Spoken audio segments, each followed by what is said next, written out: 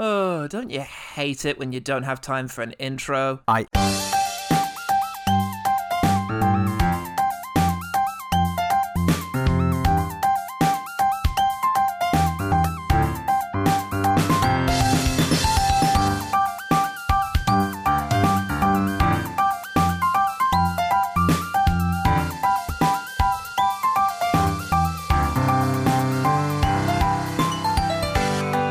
Welcome to One Good Thing, the podcast that loves splitting its experiences into semi-arbitrary units of time. Planets gone around the sun.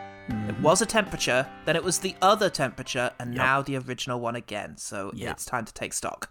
I'm Paul Solar. I'm next year. Oh, the potential. Oh, wow! You look great! Oh, Thanks, I've gotten a bit closer to you, and yeah. It's all falling apart. A lot of questions. I have many questions now. A lot of questions. But hey, I can see the next guy coming around the corner and I got a good feeling about him. You can see the other side of my face coming.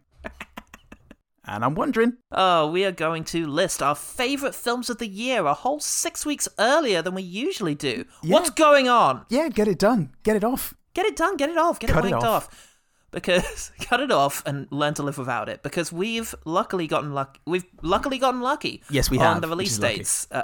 We've worked very hard at it, and genuinely, I don't think there's any very urgent 2021ers out there that have eluded our collective singular notice, except Coda and Bergman Island, which I was supposed to watch after writing that note, but didn't. And the world can take care of those two. That's the world owes us at this stage. Their legacy is assured. Ours is not, so we must crack on and keep working. Absolutely. Yeah, so we're doing it now, all right? Right, we'll never be timelier than this, I promise. That's a Paulie promise. Yeah. I mean, yeah, less timely from here on. And as usual, we're going to go through our individual top 10s, alternating between us, deferring where the other has listed the film higher, although that doesn't happen too much this year. No. The schism builds. People. Yeah. We're our own people, Mum. Leave us alone. Stop sending us emails. It is galling we both have the same mum and life. And she has her email addresses. Just when you think you've changed it enough, she guesses somehow that it's going to be paulsalt@69.com. Somehow. At 69.com. They did. At 69.com. Someone really did. They really did choose well. That was good business, creating that domain. We shall cover films 30 to 11, just ahead of our number ones, as usual. But before that, I actually have honourable mentions for the top 30, because this was a hell of a year. My top 30 of this year rivals 2017, my previous favourite list that we've done for this podcast. Wow. Okay. It has been amazing. There are 4 movies that just all desperately deserve to be in that top 10 spot, and it just tears me up that they couldn't all be in there. Oh. It's very hard. That's life, my bud.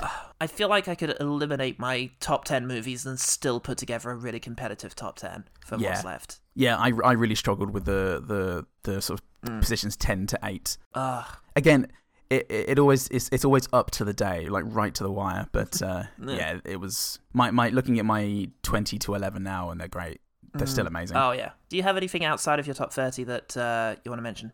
Lamb, The Dig, Tick Tick Boom, and Luca, all really, really lovely, sweet, passionate, or creepy. Not in that order. Yeah, I have Zola, Azor, Lamb, Costa Brava, Lebanon, In the Earth, Pig, No Sudden Move, The Suicide Squad, Memoria, Nightmare Alley, and Tick Tick Boom.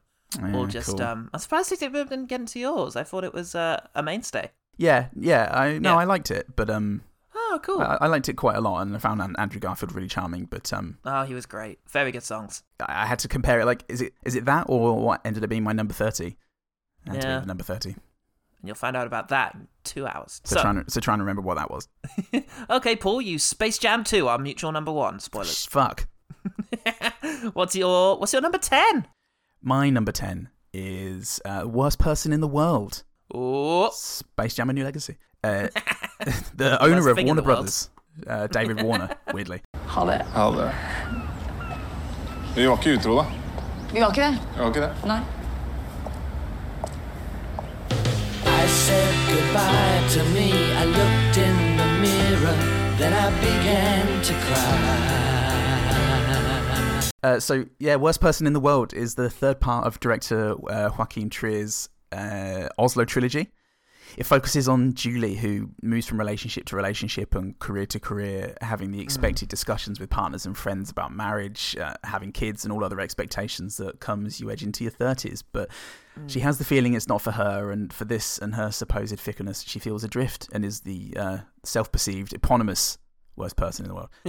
It has these hyper-realistic elements, of art simulating reality, and it reminds me a little bit of Canal Score, not just because of the Scandi origins, but the attention to detail that also somehow manages to fly away on these romantic notions, telling you a big emotional story and somehow being more painful and as painful, more romantic and as romantic as reality. Yeah, I mentioned Canal Score in my Jen and the Film Critic review as well. Oh, really? Okay, that's great. Yeah.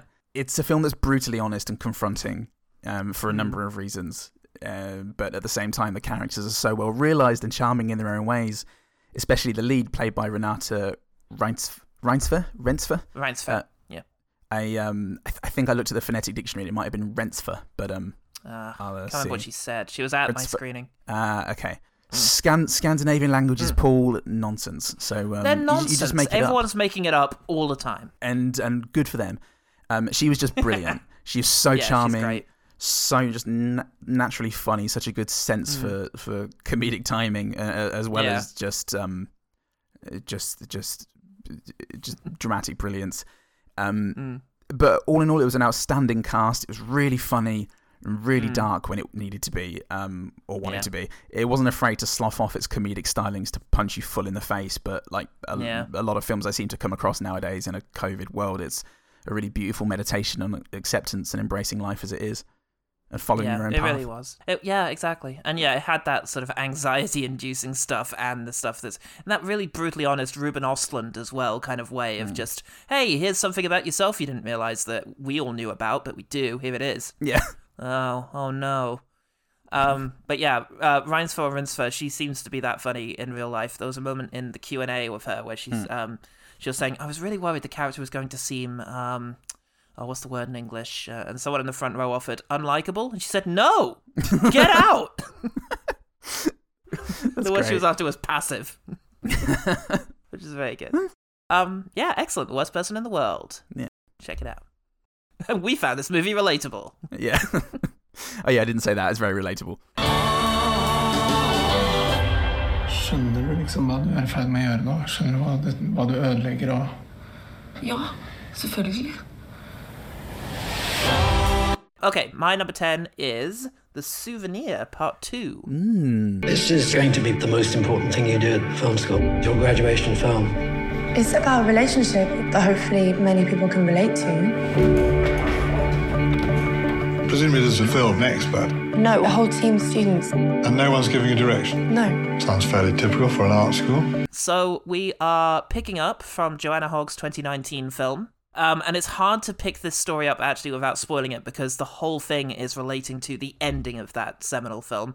Okay. So I'll try and avoid it, but it's basically dealing with the consequences of something that happened there in a very thought-provoking and interesting way. The first film presents a relationship that is very relatable, but also very fraught. And the second movie kind of deals with the fallout of that relationship. It's a really beautiful thing that continues Joanna Hogg's sort of personal history and incredibly crap, I need a different word than relatable to use at times in this fucking episode, I think. All these films are relatable, that's the issue. They're all relatable. Joanna Hogg has always been good at this, ever since Archipelago, which is the first film I saw of hers, which was just painfully similar to my life at times, just in terms of the way it portrays awkwardness. Here it portrays something a little more profound, I guess, just in terms of difficulty and grief and struggling to achieve any kind of artistic vision.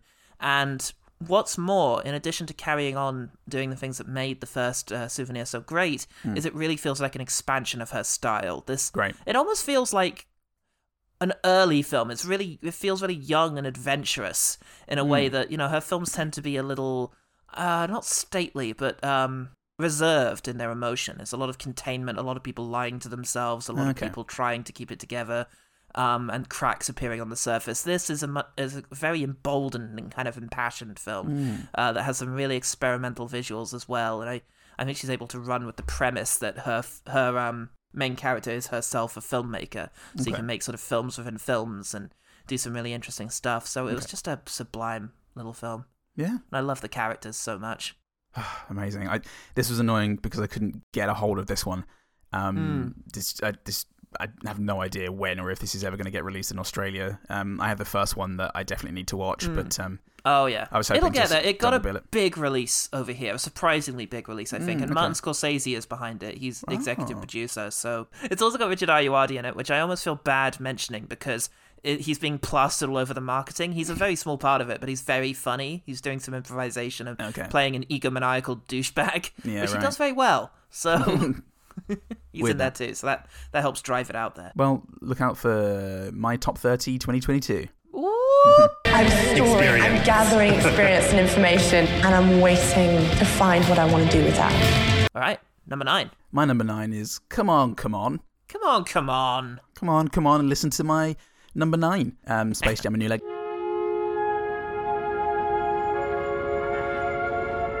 To visit planet Earth, you will have to be born as a human child. At first, you will have to learn to use your new body, to move your arms and legs. You will learn to walk and run, to use your hands, to make sounds and form words. Directed by Mike Mills, come on. Starring Joaquin Phoenix as a radio journalist with an estranged relationship with his sister Viv, played by Gabby Hoffman, and nephew Jesse, played by Woody Norman. Phoenix suddenly has to look after his nephew, because his sister has to go and look after her husband, who's struggling with mental illness, played by Scoot McNairy. The mental illness is played by Scoot McNairy. The father is played by an unknown man that Paul can't distinguish from anyone else. And this eventually leads to Phoenix taking his nephew on the road with him as he works. He's currently working on a documentary on children's attitudes towards questions of community, politics, philosophy, life, morality, and so on. So he's in touch with kids in this way and what they want from the world, but is completely unable to connect emotionally with his nephew or his sister for that matter. And throughout this movie, as Phoenix is trying to sort of form a relationship and just get by with his nephew, Woody Norman, we get these phone calls between Phoenix and his sister where Phoenix is panicking and regaling her with the trials of the day, and all the sister can do is empathize, like, yeah, this is shit, and having kids can be fucking awful and heartbreaking, and sometimes you feel like you're going to die most of the time. Yeah, and I hate it sometimes, but then sometimes it's like, yeah, exactly. It's just brutally honest, but it's like nothing else, she says. And mostly we just have these thoroughly heartbreaking interactions between uncle and nephew. Oftentimes his nephew asking these intrepid questions and Phoenix just not being emotionally equipped to deal with them or answer frankly.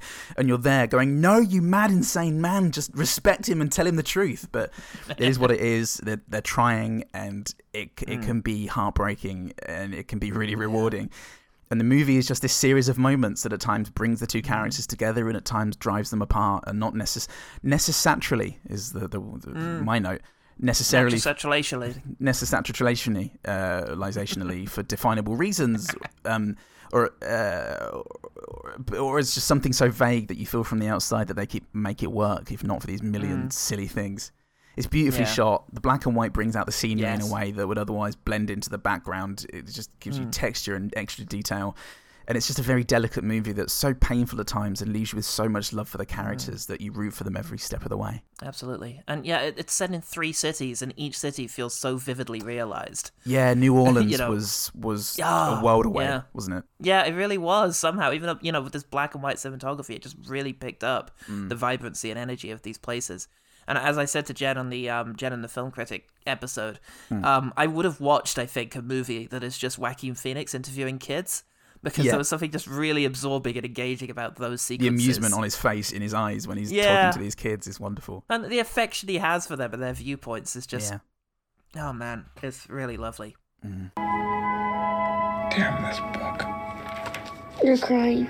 No, I'm not. Yes, you are. You're definitely crying. Say you're crying. My number 9 is Petite Maman. Tu viens m'aider? Je t'avais jamais vu avant. Tu m'as pas dit comment tu t'appelais. Lenny. Je suis chez ma grand-mère. Elle mange la semaine dernière. J'aime bien faire des petites tiges de chocolat et les manger. Speaking of failing to communicate with children, this is Celine Sciamma making a movie about a young girl whose grandmother has just died, and her mother is really struggling to deal with it. It was her mother that died. And so she retreats, literally. She runs away, the mother does, leaving daughter and father alone together.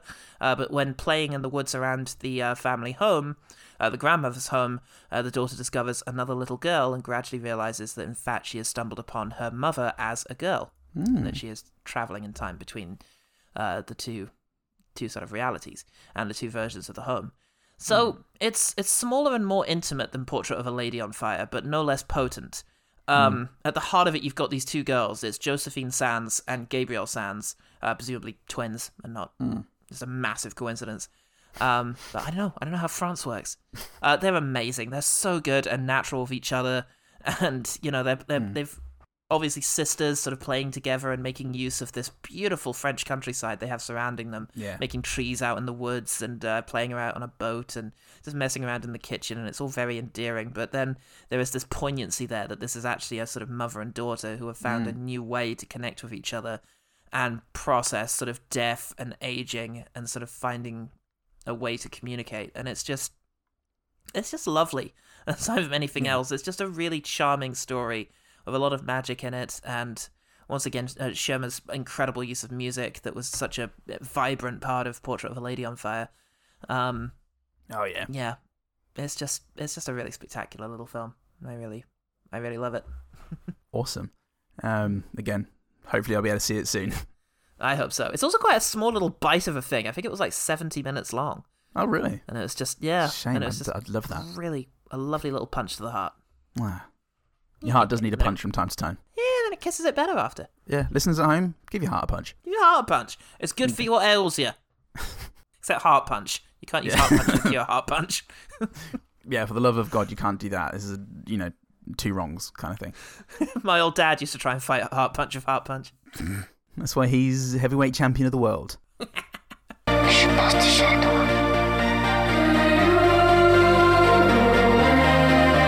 Je suis contente qu'on se soit rencontrés. Number 8. Drive My Car. Drive it. Or in Japanese, Drive My Car. 妻です。僕たちは確かに僕が一番恐れていたのは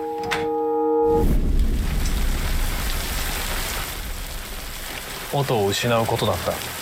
Directed by Ryusuke Hamaguchi. Ryusuke Hamaguchi. Yeah, it's based on Murakami's story Men Without Women. I only vaguely remember the story from which this is adapted, but from what I do remember, I think the film expands on it quite a lot. A theatre director played by Hidetoshi Nishijima called Yusuke Kafuku. Recently widowed, is forced to use a chauffeur while staying in Hiroshima to direct a multilingual adaptation of Uncle Vanya. Kafuku, played by this inimitable Nishijima, is a softly spoken and too stoic protagonist, and we follow the final year or so of his marriage to Otto, who is unfaithful to him, and his decision to never tell her that he knows goes on to create this impotency that at the same time is weirdly decisive and imprisoning at the same time, self-imprisoning that is. And it's something that they could break out of, but they can't also. And then the following 3/4 of the movie is set in gorgeous Hiroshima, it's this beautifully meditative drama. Half of it is spent in script readings of this multilingual Uncle Vanya, which I found to be hypnotic and mesmerizing, and peppered with these observations on the performance process. Yeah. As well as the psychological effect of giving yourself to Chekhov's writing, which is all understated and utterly transcendent, described in film with delicacy and a kind of awesome precision. Kafka's chauffeur Misaka, played utterly deadpan by Toko Miura, is just brilliant. Yeah. There are these moments when she has to convey being overcome by emotion without changing her expression, and it's pitch perfect. But it's all those moments when they're driving, Kafuku practicing his lines and Misaka driving in silence, eyes taking in everything, that this movie fills its 3-hour runtime as if it were nothing at all.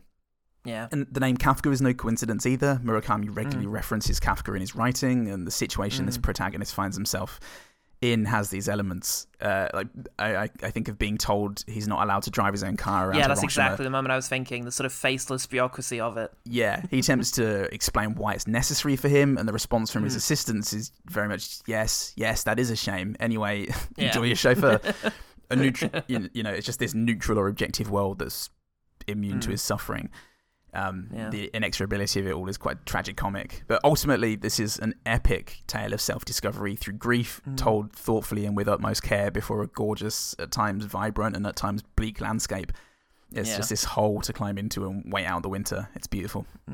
It is really beautiful, and I love the insight into the performance process that is in there. And because throughout the entire thing, he is refusing to take part in his own production, which is something he normally would have done. And yet, in spite of that, is still learning lines, in his cars. So there's this kind of ongoing sort of lying to himself thing, but also the reasons and the motivation behind his reluctance to take on a role again. Is really just very profound and very interesting and insightful. Yes. それでも私はやけなんか起こさない。だから今毎日とても楽しいです。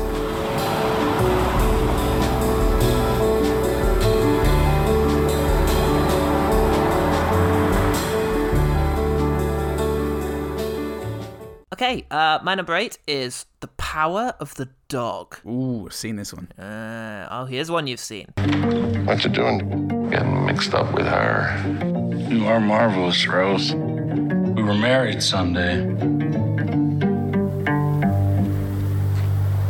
Yes, so this is Jane Campion adapting Thomas Savage's novel of the same name, with Benedict Cumberbatch in the sort of lead role, and him and his brother, played by, what's his name? Jesse Plemons.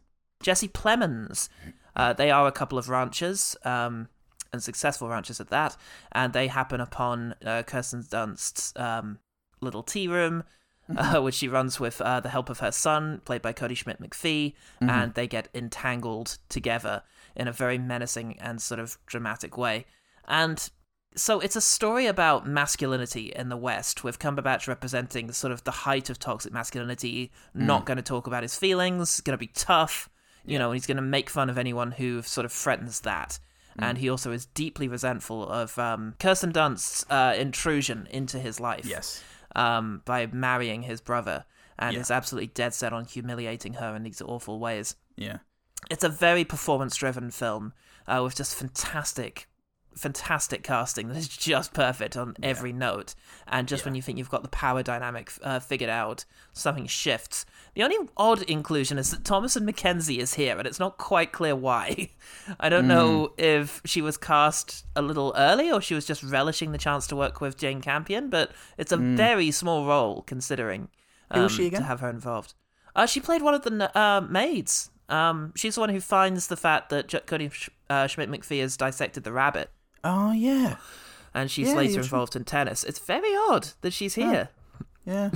Maybe it is just to get in on the Campion. Yeah. Oh, you got to get in on that Campion game. It's such a tight game. Dude. And we have this extraordinary music and atmosphere. Music by Johnny Greenwood and atmosphere care of Campion, it seems. And it's just incredibly menacing and sinister. And there's fret just oozing from every moment. And it's got that wonderful sense of where are we going? The first time I watch it, I just remember feeling unbearably tense throughout the entire thing. But just absolutely beguiled by how the layers are stripped back and you learn more about these characters and they absolutely refuse to be caricatures. Yeah. And there's just more, it keeps evolving and changing and it's just really, really involving as a result. Yeah. It's just a fantastic little drama. Yeah, it's beautifully bleak and it's menacingly bleak and menacingly beautiful. It's also really vivid for me is Benedict Cumberbatch's sort of learned villain because he's this horrible thing like a Cormac McCarthy character. He's an educated man who chooses to be a savage. Yeah, that's it. Yeah. That's exactly it, and it's dangerous and suffocating because there's nowhere you can go. Yeah. Absolutely. And it has the quality of like a fable or a parable to it. Yeah. It's there's a mythic nature to this. Yeah. I mean, even the title is kind of suggestive of fable, isn't it? Oh yeah, absolutely. It was a Bible reference, and it has that feeling of sort of Cain and Abel style drama being played out when the Earth is new. Yeah. But it's already ancient. Sort of a lonesome place out here, Pete. Unless you get in the swing of things.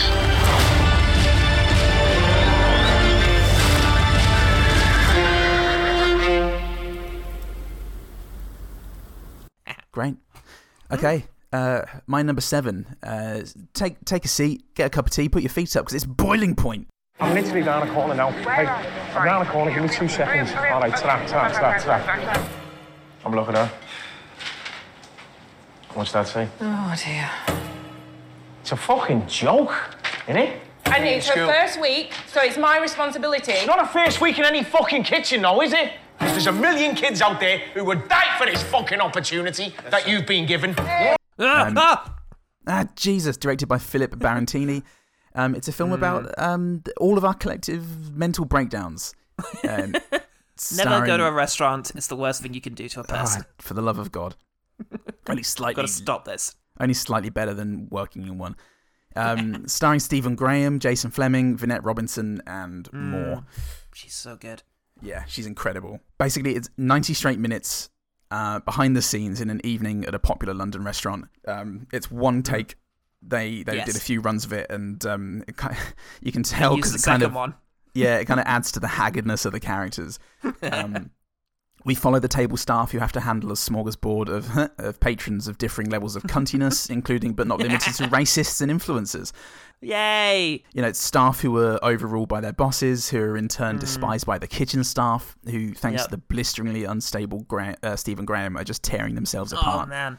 His life is falling apart before our very eyes, and he is unbridled and unrestrained in self-destruction, but also just destroying everybody around him who works with him.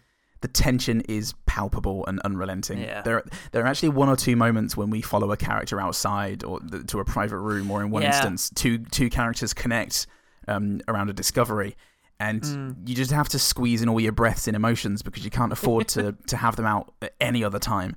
And all, you know, within the first 10 minutes of the movie, these seeds are being sown that you know are going to bear fruit before the end. Like these little details that make you think, no, that's going to go wrong.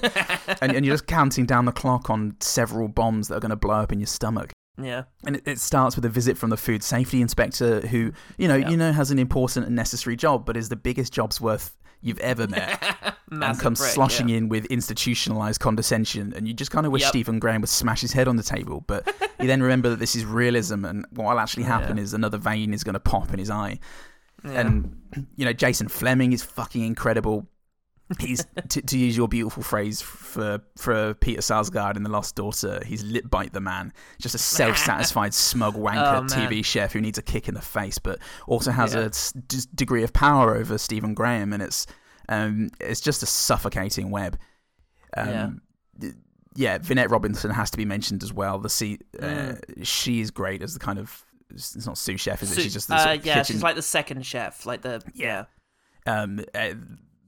scenes between her and Stephen Graham are just heartbreaking, thanks to their chemistry, the exhaustion in their mannerisms, but also the sort of knowing regard she has for Stephen Graham's character, the fact that they share what he's going through, and she's a victim, but she's also a saint, and it's all there on her face. It's a remarkable spectacle of a movie.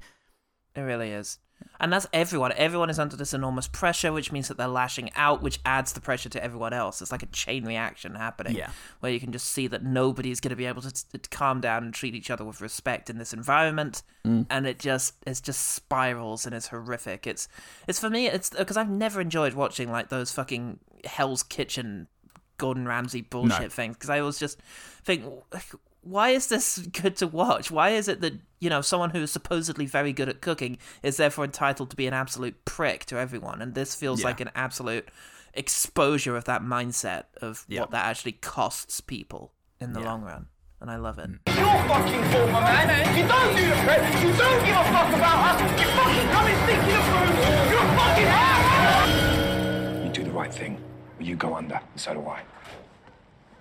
My number 7 is Parallel Mothers. Va a ser muy morena como tú. Es Me morí, ¿no? En caso de duda, la única solución es hacerse una prueba. Yo no tengo dudas. Pero yo sí. No, mi amor, ya está. Cada vez la veo más étnica, ¿eh? Yo solo me acosté con Arturo. Pues entonces esa de tu padre. To change tone and pacing a little. Yeah. You know, I'm going to be sampling all of these, the trailers of each one of these movies, and I already know what the trailer to Parallel Mothers is like. So you've already had a little glimpse. You've had the Pedro Almodovar thing of very softly spoken but impassioned people speaking in Spanish. He insists on that. I've never understood why. It's pretentious. And Deeply utterly pretentious.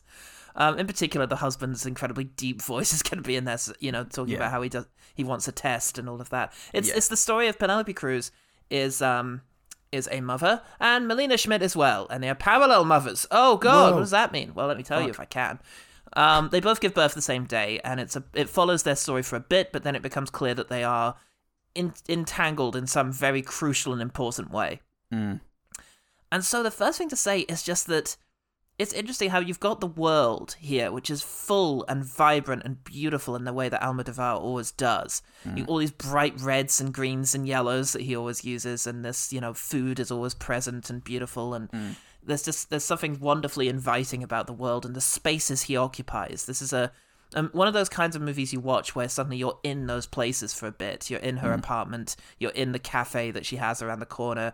You get to know these environments, and they're gorgeous. Yeah. But you're also getting to know the characters and their drama that is unfolding between them. But in spite of the high drama that's going on, it's never melodramatic. I find there's never like soap opera. It never erupts into the big, you know, sort of fuck you moment.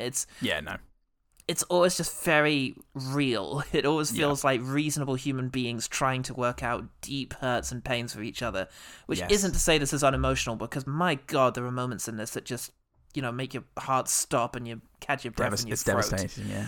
There are some devastating moments going on here that are just sublime. I think the tone in general is very serious but beautiful and warm as well. It's you know, a very positive view of humanity in general, I think. In spite of the fact that at the heart of it, you've got this sort of horrible moment of history being literally exhumed throughout the whole thing. But what the movie wants to do is say, this is the humanity that was disrupted. Here is the story of just people living their lives, and this was what was stolen from people, you know, in the Spanish Civil War, when a number of men from Penelope Cruz's village was taken out and shot. And actually there's a very poignant moment where Melina Schmidt is talking about how she doesn't really know anything about this and doesn't get why it's important, and Cruz has to say, you should know what country you're from. You should know, you know, what it cost us to get to where we are now. And that's a very powerful moment. And Schmidt, meanwhile, is hiding in her past her own particular kind of tragedy, a really painful kind of history that she has, which also comes out. And it's just, all of this is explored in such a tender and empathetic way that it just makes me really just want to specialize in Almodovar and seek out everything else he's done, and definitely be first in line for whatever it is he does next, because my God, he's just knocking it out of the park at the moment. Yeah, seems to be a man bursting with insight and passion, and God, it's incredible. Don't think I've ever seen a movie of his that didn't have this reaction in me. Yeah, absolutely. Mi amor, yo te quiero mucho, ¿eh? Tiene rasgos de mi madre.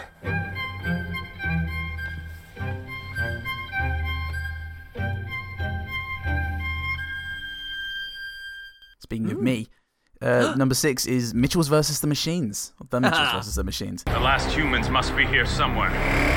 Wait. They're coming.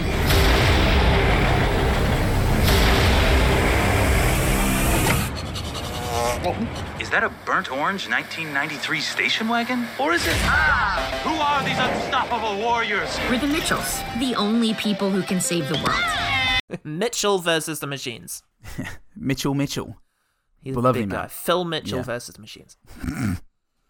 Written and directed by Michael Rianda and Jeff Rowe, from producers Lord and Miller of Lego Movie and one of my favourite movies of all time, Into the Spider-Verse fame. And you can tell because of the sheer love and care that's gone into this. It definitely picks up where Spider-Verse left off in terms of being visually innovative and multiple Spider-Mans. But it also has, you know, it's about Kate, who is a soon-to-be film student at university and is looking forward to getting away from her family, who don't get her, and she doesn't get them. And so the visual style is heavily lent on the sort of homebrew, like visual effects style based on the movies that she makes on YouTube, and it's so quirky, and it feels like a kid is, or a younger person is doing it without feeling like a 60-year-old man is writing it. Probably because that's not who's writing it. But it also has a sci-fi eye that is visually unique. It has a sci-fi eye, but it also has this visually unique eye for the crap. Whether it's an awkward expression or a badly stuffed dinosaur or something similar. It's so well observed. It's bafflingly great. It's also very affectionate and sweet about the family relationships. So some of the performers, Danny McBride playing the dad, Maya Rudolph, the mum, both brilliant. Danny McBride just always surprises me coming out with something that I really love him in. The two kids, Abby Jacobson playing Kate, and Michael Rianda, the writer and director, as Aaron. Both brilliant. The director lending his weirdly deep voice for the 10-year-old boy is hilarious. And Olivia Colman in it as well. Yes. Gives an incredible performance. Often, I think, performing outside of a direction. There are a couple of scenes in there where you just think there's no way she was directed to deliver the lines like that. And Olivia Colman's brilliant spark is just adding these layers to the movie. And that is this movie. It's just moments of surprise, and the movie's full of them. The comedy is constantly, consistently surprising. Just when you're settled with it, something comes up that is utterly brilliant. And it's also this year's film that made me cry for most of the second half. So it will always have a special place in my heart. But the fact that it is one of the funniest films of the last 2 decades sort of punches it into my heart. So that's nice. Give that heart a punch. Give it a punch. What's the worst that can happen? Yeah, fantastic. It's a really, really fun movie that has a lot to say about family dynamics and just, felt very... And interesting, I saw it the same weekend as Ron's Gone Wrong, so it was very interesting to see these sort of movies about technology and, that it's interesting to see how we're communicating with kids about that, about anxieties that we have about technology and its overuse and its place in our lives. Yeah. Mitchells have always been weird, and that's what makes us great. Hold on a second. What's a Furby?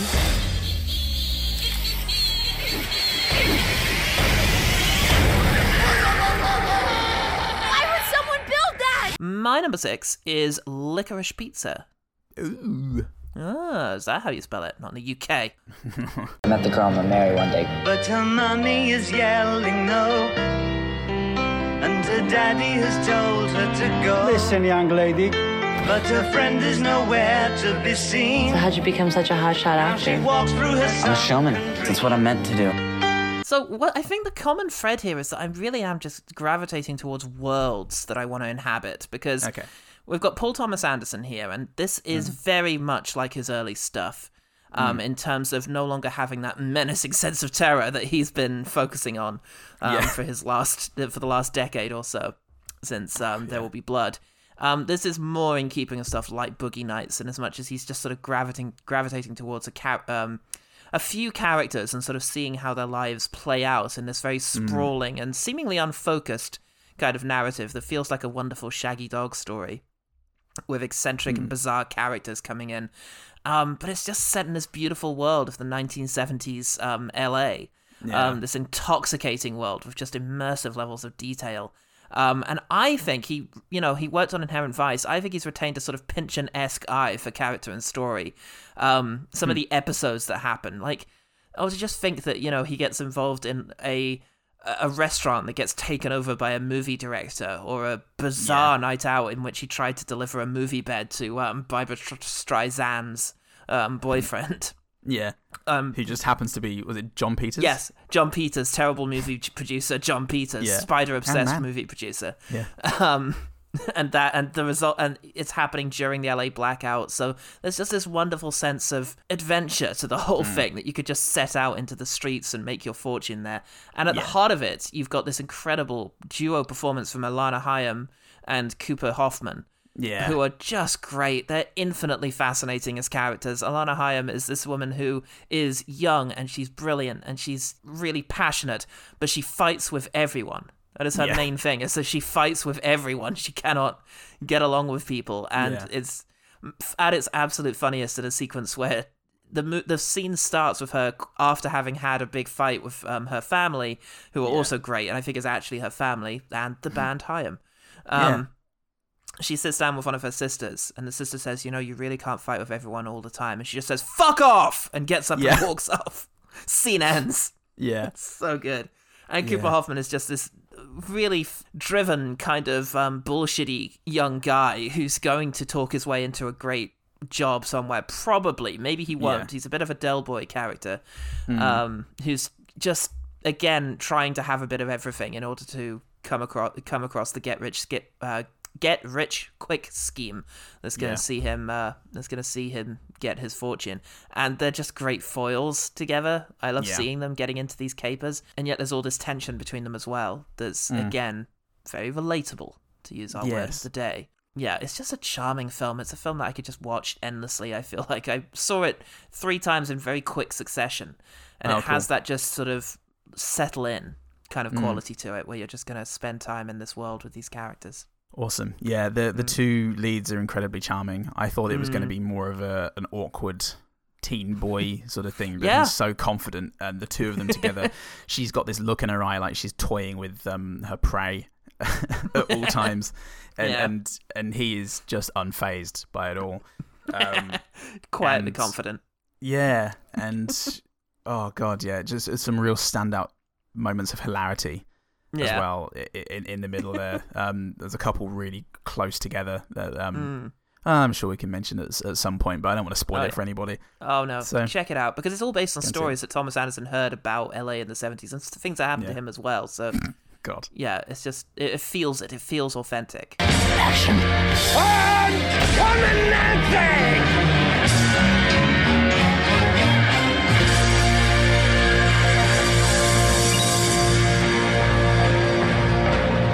Speaking of authentic, Paul, I love you, but also my number 5 is your number 1. Oh, we can't talk about it then. No, but suffice to say, Space Jam: A New Legacy. Oh shit, you're gonna hear all about that in just a minute. All right, well, I guess I'll do more talking then. It's number 5, The Tragedy of Macbeth. By the pricking of my thumbs, something wicked this way comes. My husband, king that shall be. If we should fail. We fail.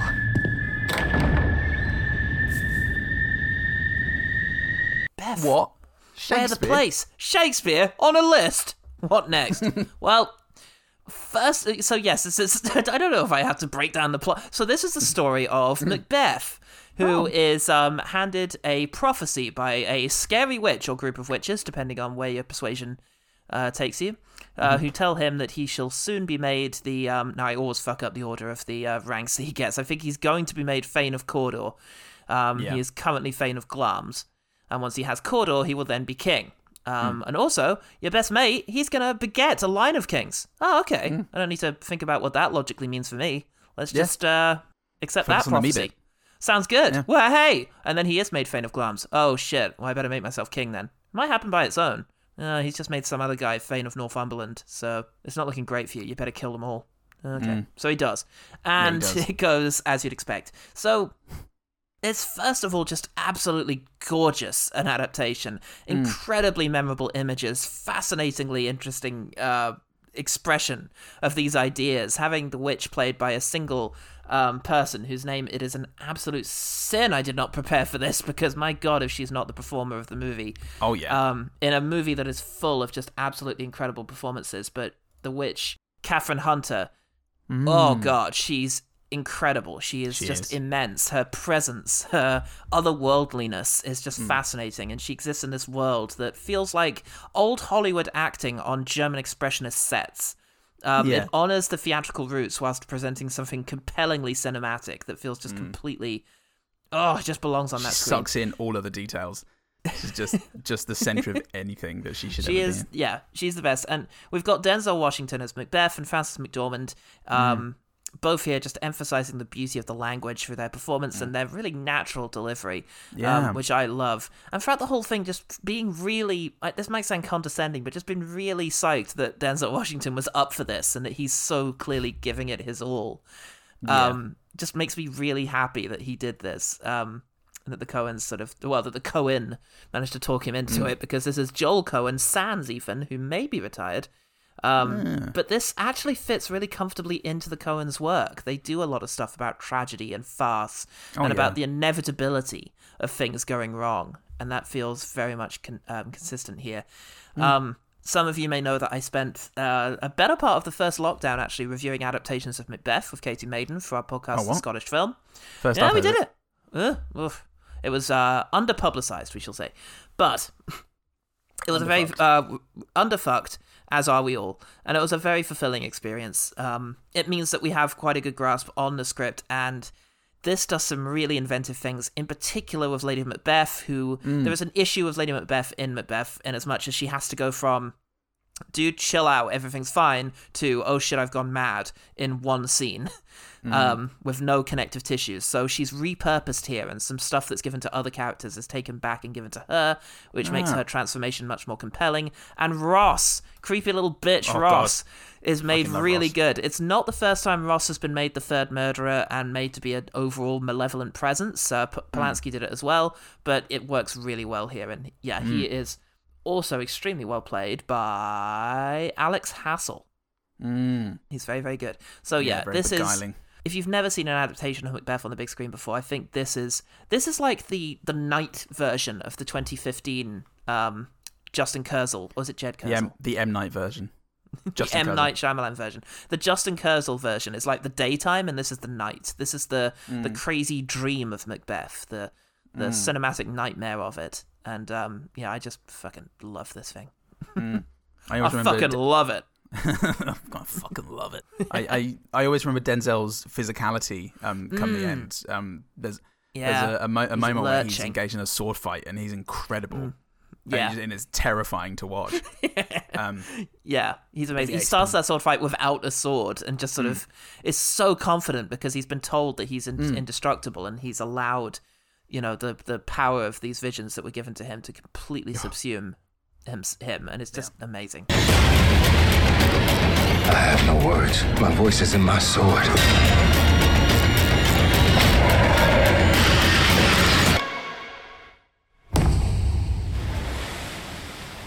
My number 4 is Hand of God. Amore, non correre! Non ti preoccupare, va! Ti sei fatto grande. Guarda tua madre.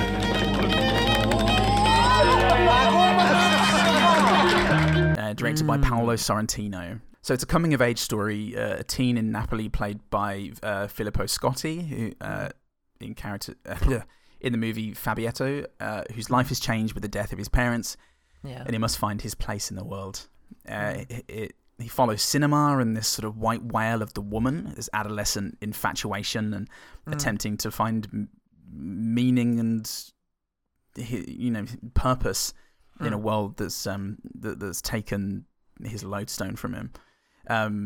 Is reminiscent to me of Elena Ferrante a little, in setting and in the ambience of the piece. Mostly this movie has this lovely indulgent way of settling into a scene. I think at the moment he's called into the apartment of the Duchess, an elderly society lady living a couple of floors above, or the strangely lazy family scene in the sun, and then they're on this boat, and the bristling adolescent arousal just beneath the surface.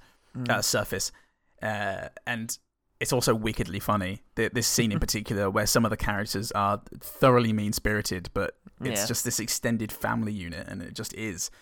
Yeah, that's your lot in life, and what's important is what you do from that. It also very heavily looks into the idea of cinema, and to what extent it can help you find meaning in the world.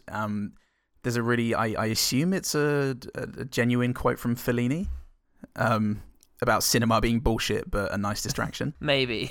Yeah, it's the sort of thing he'd say. It was very irreverent. Yeah, it culminates in a discussion with a character that is just so well observed and passionate and yet brutal, and that's what this film is to me. It's dealing very, very passionately and very poetically with tragedy and turning it into a positive, and it just looks amazing. It's so well acted.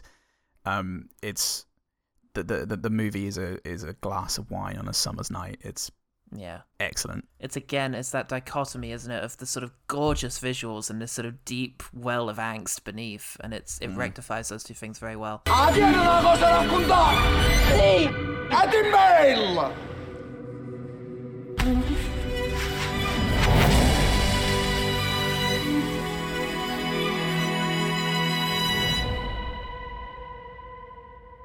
I don't want to talk too much about it for reasons we shall come to later. What?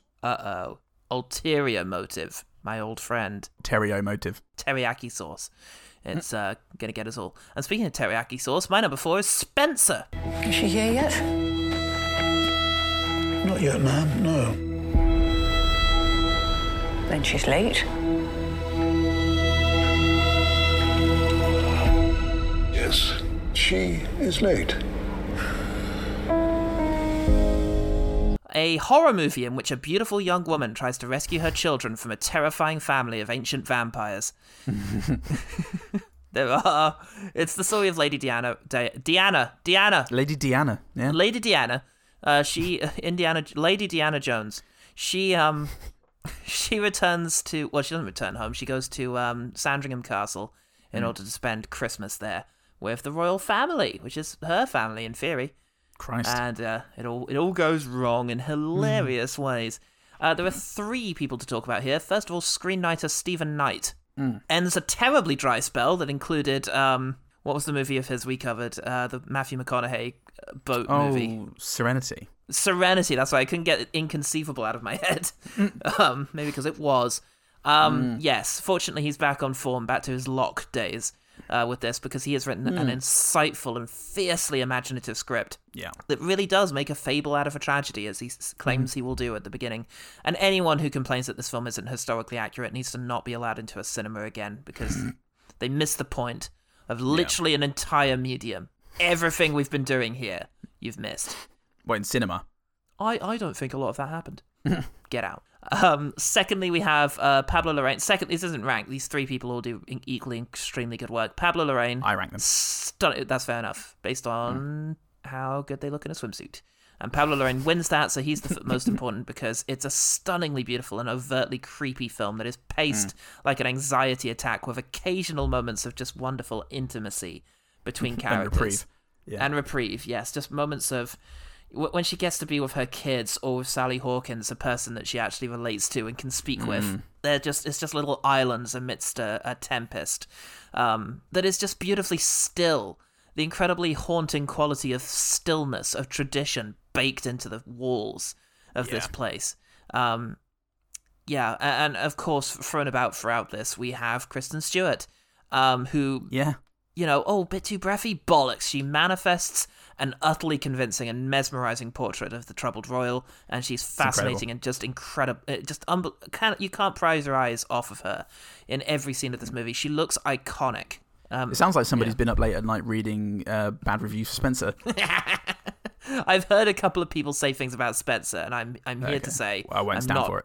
I'm not going to stand for it. What I will stand for is this movie, because it's a film that it captures something very tangible in the British psyche, I think, an urge to resist the tradition that all too often defines us, and as well as the privilege that, is so often associated with us, even by ourselves, and enjoy simple pleasures and freedom.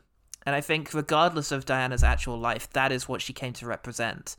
And it's very interesting the way in which her death occupies a royal-obsessed British mindset, because in so many ways she represents everything that was anti-royal. And as we're still seeing, my God, it's still become such an important issue in this country. With, Harry and Meghan leaving. It was Harry, right? It was Harry. It was Harry. With them leaving last year, possibly due to institutionalized racism within the royal family, amidst other things, and also just how horrific this lifestyle is. And also, this year, in which the Queen might be using some of her own money to bail out one of her douchebag sons. Oh, really? She's going to be using her own money to pay off one of the witnesses to Andrew's sex crime. Oh, wow. Okay. That's good stuff. There's lots to feel good about there. So, this just continues to be incredibly relevant. And it's a very bold film that I'm absolutely thrilled that they had the guts to make. It's great. With amazing turns from... supporting players. Sean Harris, Jack Farthing as Charles was. So he's so just dead. Bafflingly accurate. Yeah, he's been absolutely battered down and transformed into exactly what they needed to be. And he talks about having to do things that disgust him because he has to, and it's very obvious what he's really talking about. And it's just, he's so good. And Timothy Spall is the utterly terrifying head of the guard, and Sally Hawkins is the really just breath of fresh air. Thank God someone here is human. Yeah. Stella Gonnet or Gonet or Gonet, I don't know, as the Queen as well was. Oh, she was great. She does so little, but it's just terrifying. It's really, really good stuff. And I love the ghost story elements of this film as well. Yeah. Yeah, it was just so fanciful, and there's an entire sequence that comes from her returning back to the Spencer household that just it just thrills me. I'm so excited by it. Yeah. Will they kill me, do you think?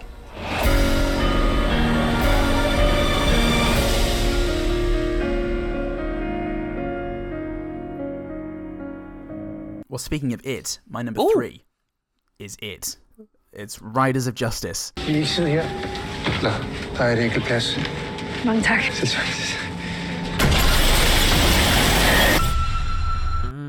Directed by Anders Thomas Jensen, starring Mads Mikkelsen, Nikolai Lea Kass, Lars Brugman, and Nicholas Bro as Emmentaler. Mikkelsen plays Marcus. A soldier in Afghanistan with a distant relationship with his daughter. The wife/mother is killed in a train crash, and Marcus comes home to care for the daughter and grieves in the only way he knows how, which is to not grieve effectively, to keep it all inside and to resist his daughter's attempts to get him to see someone. Three men with various boring scientific skills to others come to this conclusion that this wasn't an accident and track down Marcus to give him the info needed to locate the men responsible for his wife's death.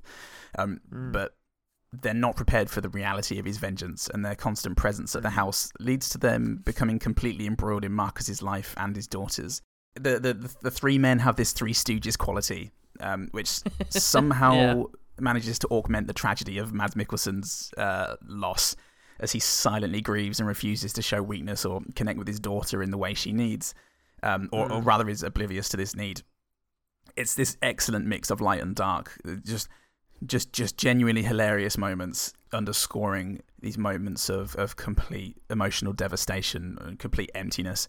And what great comedy does, as we know, it can lead to real lasting emotional payoffs. It's just incredibly funny and easy to love. But the action beats are gritty and hefty. They're more vivid because of the contrast that these are fake men and their inclination towards sharing their emotions, not to mention the domestic life they're creating by dint of being in his daughter's life. Mads Mikkelsen is just amazing. He's just in the skin of this borderline like aggressive maniac. Very intimidating in a way that only Mads Mikkelsen seems to be able to do. and it also has just this great black Eastern European comedy to it as well. The Journey of the Bike is this movie-long joke that just has such wonderful connotations and just says something brilliant about the whole affair. It was fantastic. It really was. It was a very interesting and engaging film that I really enjoyed because it's dealing with these things that just the way in which it positions the sort of father-daughter storyline at its heart, I think, was really, really moving. And also these unusual men, and the tone shifts, which are just so natural, but really, really involving. Natural is the word. The way that you can have this black comedy and then something really genuinely horrible, you know, so close together is, masterly on behalf of the director. Lätt att skaffa.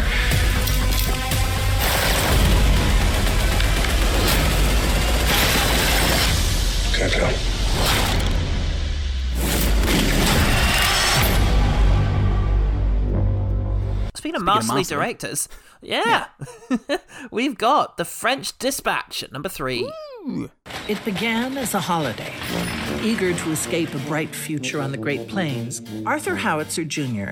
transformed the series of travelogue columns into The French Dispatch, a factual weekly report on the subjects of world politics, the arts, high and low, and diverse stories of human interest. You don't think it's almost too seedy this time? No, I don't. For decent people. It's supposed to be charming. This is a series of stories revolving around the city of Ennui in France, the fictional city, I assume. And we have got a framing device, a prologue, and 3 stories, my favourite of which is either The Concrete Masterpiece or The Private Dining Room of the Police Commissioner. Each of which feature different characters, and the premise is that they are all segments within a fake newspaper called the French Dispatch of the Kansas City something Herald, I think. Yeah. Which is very clearly a riff on the New Yorker. And yeah, it's I gravitate to these stories. Each one has these incredible performances, and they are all in their own way about the standard Wes Anderson thing of failure to communicate.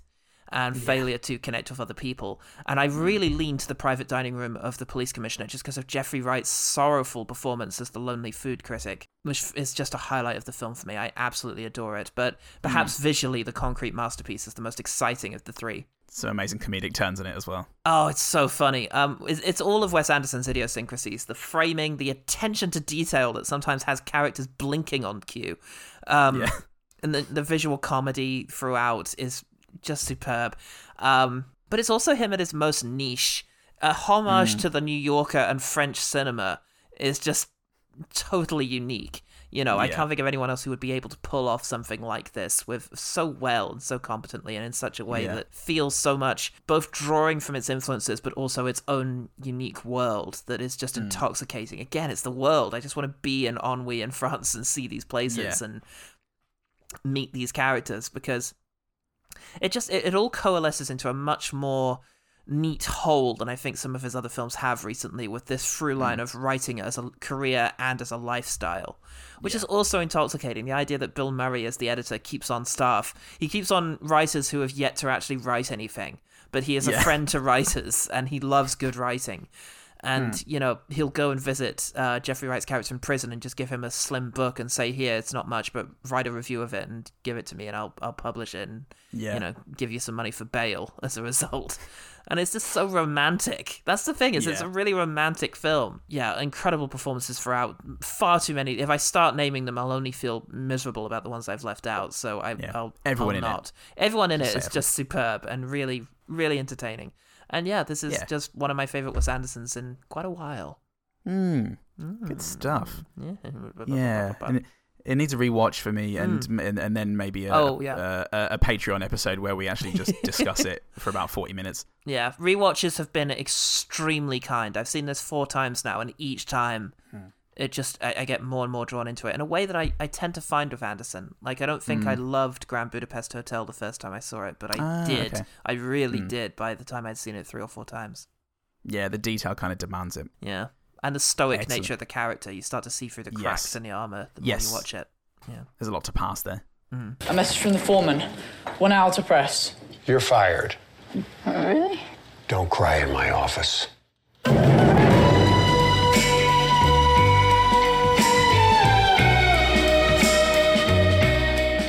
My number 2. Hang on. My number 2 seems to be your number 2. But my number 2 is your number 2.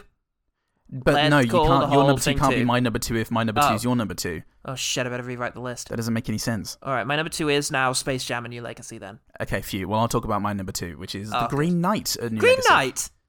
The Green Knight actually is still my number 2, everyone. But don't tell Paul. What was that, mate? No, nothing, mate. I was just talking about how great Space Jam 2 is. Brilliant. Oh, dunks. O greatest of kings, let one of your knights try to land a blow against me. Indulge me in this game. I will be thee.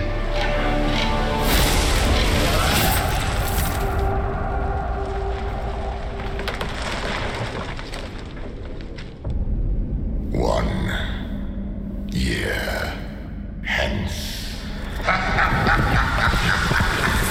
The Green Knight, 2021 movie, directed by David Lowery, who gets into my top 10 yet again. Almost the number one spot, visually and stylistically picking up where he left off with Ghost Story. Yeah. Starring Dev Patel, Alicia Vikander, Sean Harris. Just checking that I haven't just repeated myself weirdly, especially after thinking he was going to be the villain in The Kingsman. Sean Harris, Joel Edgerton, Sarita Chowdhury, Ralph Ineson, Barry Keoghan, Kate Dickie, and more. Yeah. It's a reimagining of the tale of Gawain. Sir Gawain, and the Green Knight, to whom Gawain must journey to test his courage and face mortality. Yeah, there's actually no historical consensus on whether it should be Gawain or Gawain, but I do like Gawain. It makes you sound like you know what you're talking about. Yes, exactly. They were doing it in the film, and I'd said Gawain for years, and it's like Latin, isn't it? No one fucking knows. No one fucking knows anything about anything, really. That's true. And the people who think they know are dangerous, and you need to watch out for them, and you should dox them. But other than that, other than that advice that I didn't give, so courage in the face of mortality. It's Ghost Story all over again. I feel overwhelmed. There are nods here and there to elements of this mythical quest. Again, this is a movie that demands a rewatch. The second watch for me was illuminating. I can't wait to watch it again and again. The performances are amazing from the comfort of Sean Harris and Kate Dickie's King Arthur home and family, with the chaotic threat that Barry Keoghan, which is the wild and nature poses, to Joel Edgerton's distant, mysterious retreat with Alicia Vikander, who also plays the sort of common love of his back home. It's unknown, new experiences. It's every stage in this. It's a new level with new challenges and threats. And that's not to gloss over as well the moment with the lady whose body or head is in a lake, and he has to fish it out, which is played by I can't remember. She was in Falcon and the Winter Soldier. The lesser of the two intellectual properties. Indeed. Does she then later show up as the bride? Yes, she does. Yeah, very interesting. I've seen a lot spoken about how women seem to be interchangeable in this world to Dev Patel's character. Yes. That I noticed that on this watch, and it definitely got me thinking about that.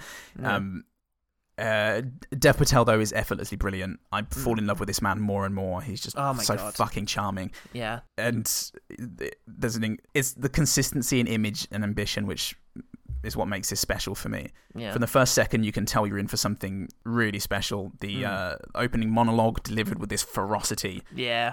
Bringing life to sort of old text, and this crowned Gawain with his radiant halo. Yeah. Which Nell pointed out to me, the decision to represent everybody, wearing the crowns with the halos behind them, as they're depicted in Renaissance. Is it art. Renaissance? Yeah. Art, yeah. David Lowery has this eye for style, and it's just there in every shot. Every frame is perfect. The score by Daniel Hart is fantastic and evocative. The whole movie just evokes mystical England with this wonderful vividness and artistry. And it tells at once a really relatable story of courage in the face of the inevitable, and this sort of booming countertale of wanting to move unseen, to not even be a ripple in the water as you pass through. And it feels much like an orchestral piece building to one final note that is one of the most memorable final scenes in all of cinema for me. Oh, yeah. Fuck me, I'm just wrapped, utterly wrapped.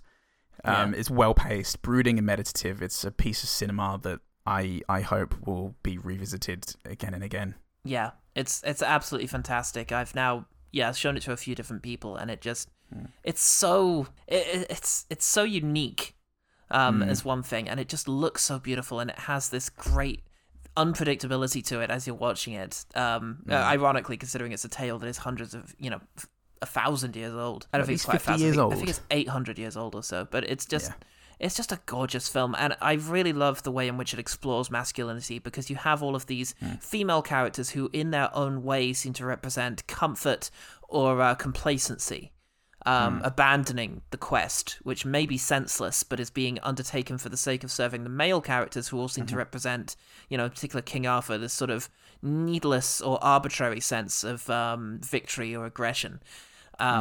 In terms of going out and sort of spilling blood and these immense battlefields that we experience too late. And yet, the profound truth that ends up coming to Dev Patel in his sort of vision seems like a realization of a balance between the two, in which he now is ready to accept his own virtue on his own terms, defined by himself.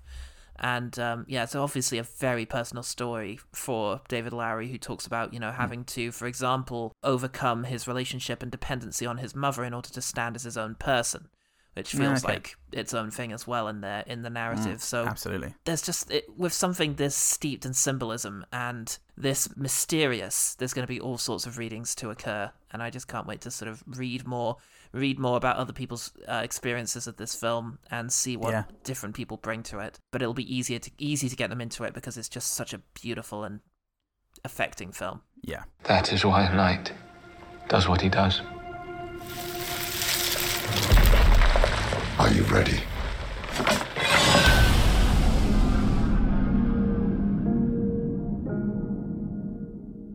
Right, let's quickly, time is of the essence, so let us race through numbers 30 through 11. What's your number 30? Cool, number 30 is Titan. Very very surprising body horror grindathon from Julia Ducournau of two unlikely people finding comfort in each other. I'll never tell. Ooh. Number 30, The Last Duel, Ridley Scott's medieval Me Too movie. Visually stunning, well-acted, grandiose story, ambitious plotting, and surprising sexual politics. Go on, then. All right, then. Number 29, The Kingsman. Prequel to Kingsman movies, refreshingly good action, rollicking adventure story, and very fun performances all round. Yeah, absolutely. 29, Passing. Rebecca Hall's softly melodramatic story of black women navigating white society in 1920s New York.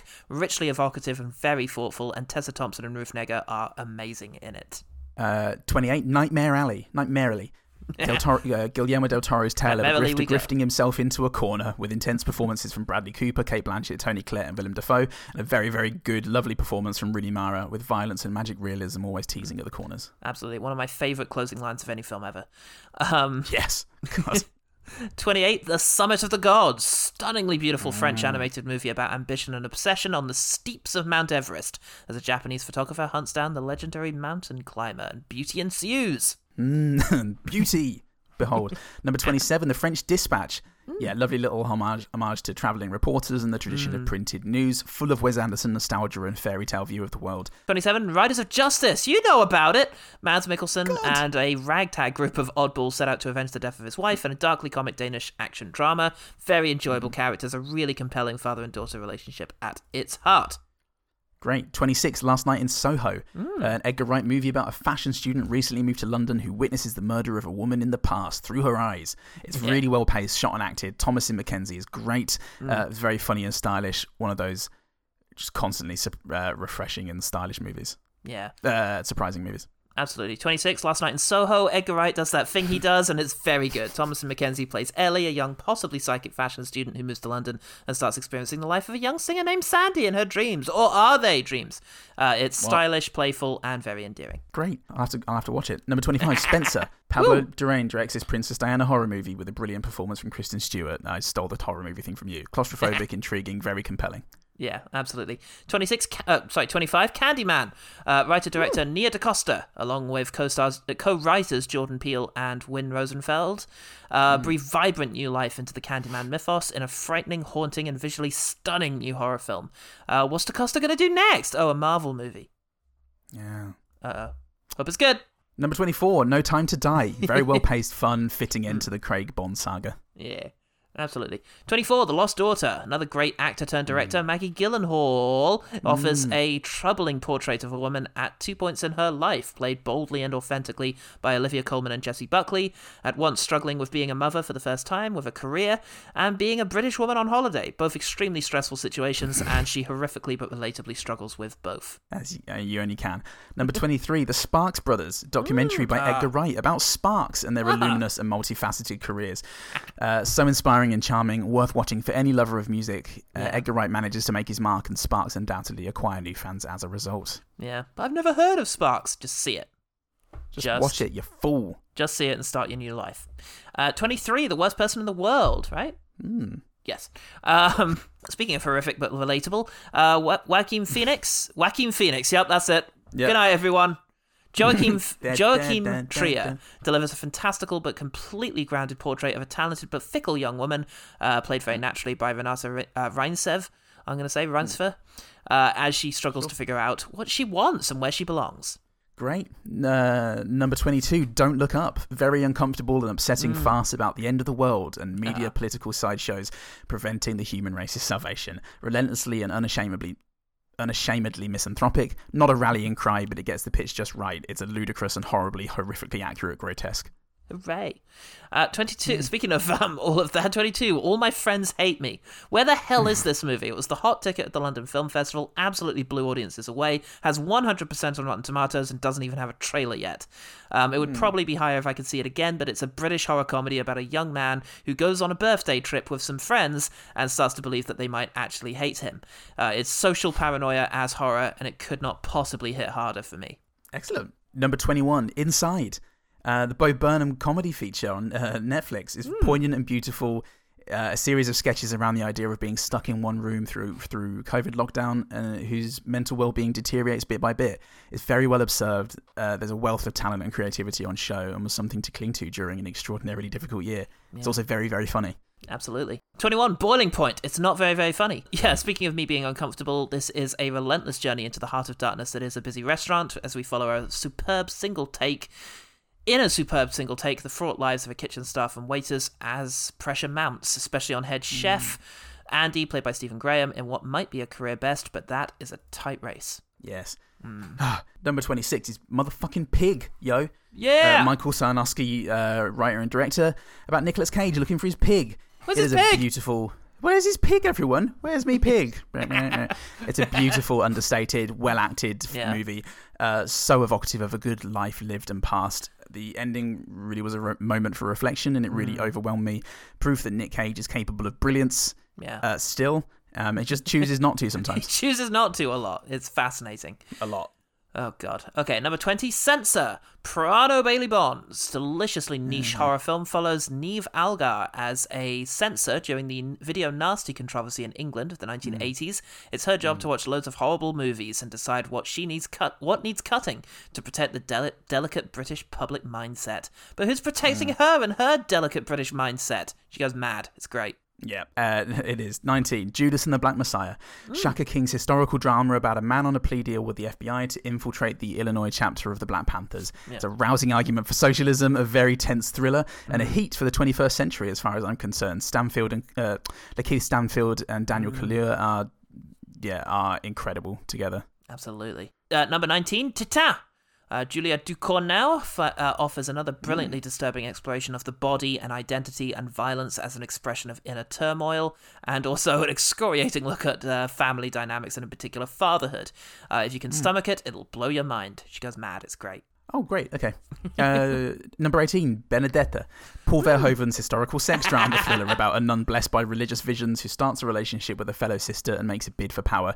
Weird and wonderful, vivid and explicit and sexy and funny and sexy. Really interesting look at religious hypocrisy with a beautifully gross setting of a medieval plague town. I didn't remember you'd seen this. That's awesome. Yeah, I adore it. So good. Medieval? Early modern. 17th century. Yeah.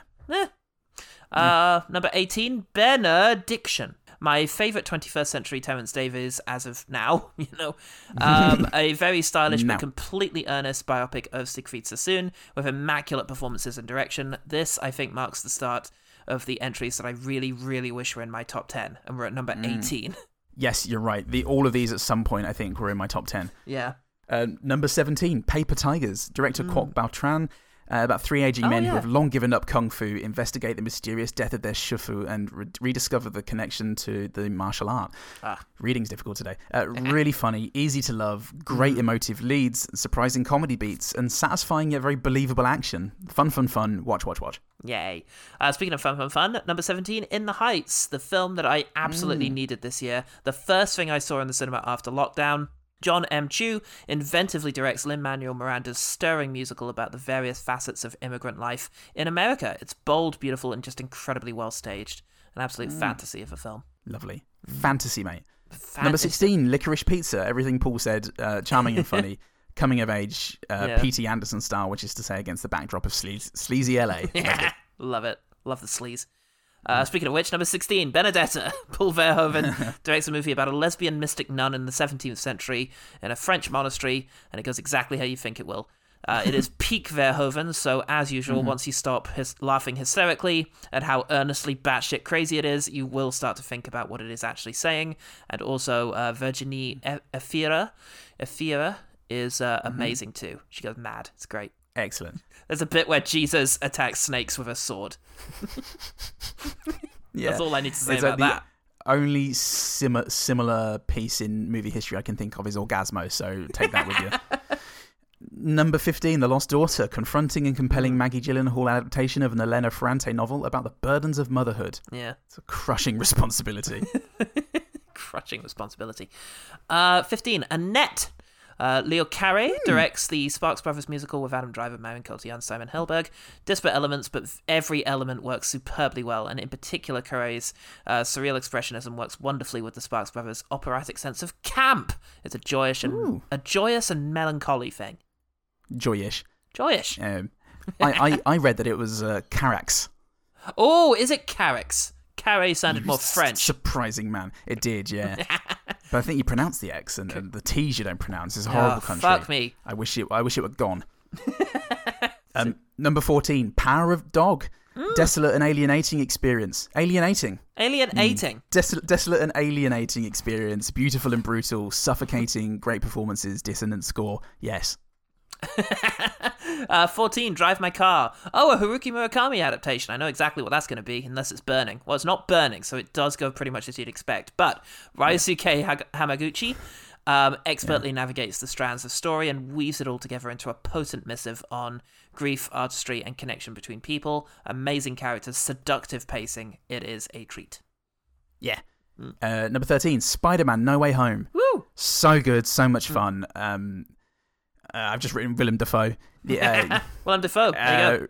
Really great villains, and just so much better than I ever could have thought a crossover would have been. It had so much emotional heft, great characters, great Garfield. Yeah. Oh, he gives good Garfield. He does give good Garfield. Number 13, Come On. An awful lot of entries in my top 30 about how difficult or horrific it is to have children. What am I trying to prove to myself? Well, Mike Mills... Nothing, that's what. Absolutely nothing. I'm happy with all my decisions. Mike Mills directs an intimate and profound film about the attempts of one man, Joaquin Trier, to bond with his young nephew, Woody Norman. It's a very moving film with a lot to say about how we speak to each other and how we speak to kids. And why we should. Why we should and shouldn't. Yeah. Number 12, Parallel Mothers. Yeah, just really gorgeous, bittersweet movie set against a captivating historical interest drama around the Spanish Civil War. Yeah. Just amazing performances, and Paul said it all. Absolutely, I absolutely did. Just beautiful thing. 12, Judas and the Black Messiah. No idea why it was on at the 2020 Oscars and not this year's Oscars, but hey, it's a 2021 film, and it is just monumental. It's profoundly cinematic, from its bombastic score to its definitive performances from Daniel Kaluuya and Lakeith Stanfield, who face off like the new Pacino and De Niro. It's also just an immensely timely story of police brutality. And you can join our Patreon to hear our reviews of our number 11s, which are... Summit of the Gods. And The Hand of God. So if you want to hear about the various aspects of God and how great he is and what he can do for you, his various bits, then you sign up for that Patreon, you motherfucker. Go on. Yeah. Thanks. Yeah. We'd really appreciate that, actually. And I would really appreciate it. Same for our number ones. If you Not could really. tell me. That would be lame. And you can make me appreciate you by telling me what your number 1 is. Well, Paul, it's out of this world. Oh, Space Jam 2! A new legacy. How, Space Jam. How improved that movie would have been. Had some members of Sparks showed up in that giant crowd scene. And it was directed by Leos Carax. My number 1 is Annette. Paul. Yay. 1, 2, 3, 4.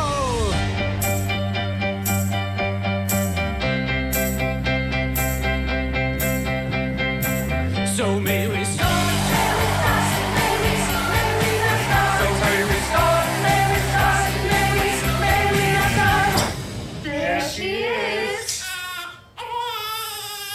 written and directed by the people I just said. An opera tragedy starring Adam Driver and Marion Cotillard, with a surprisingly great tragic turn from Simon Heidelberg as the accompanist conductor. He's one of the guys from terrible show The Big Bang Theory. He's amazing in this. Yeah. Henry McHenry and Anne Defrenu fall in love and have a child, after which the darkness within Henry leads him down a path of murder and parasitic guilt, and Annette becomes a dark means to an end for both parents.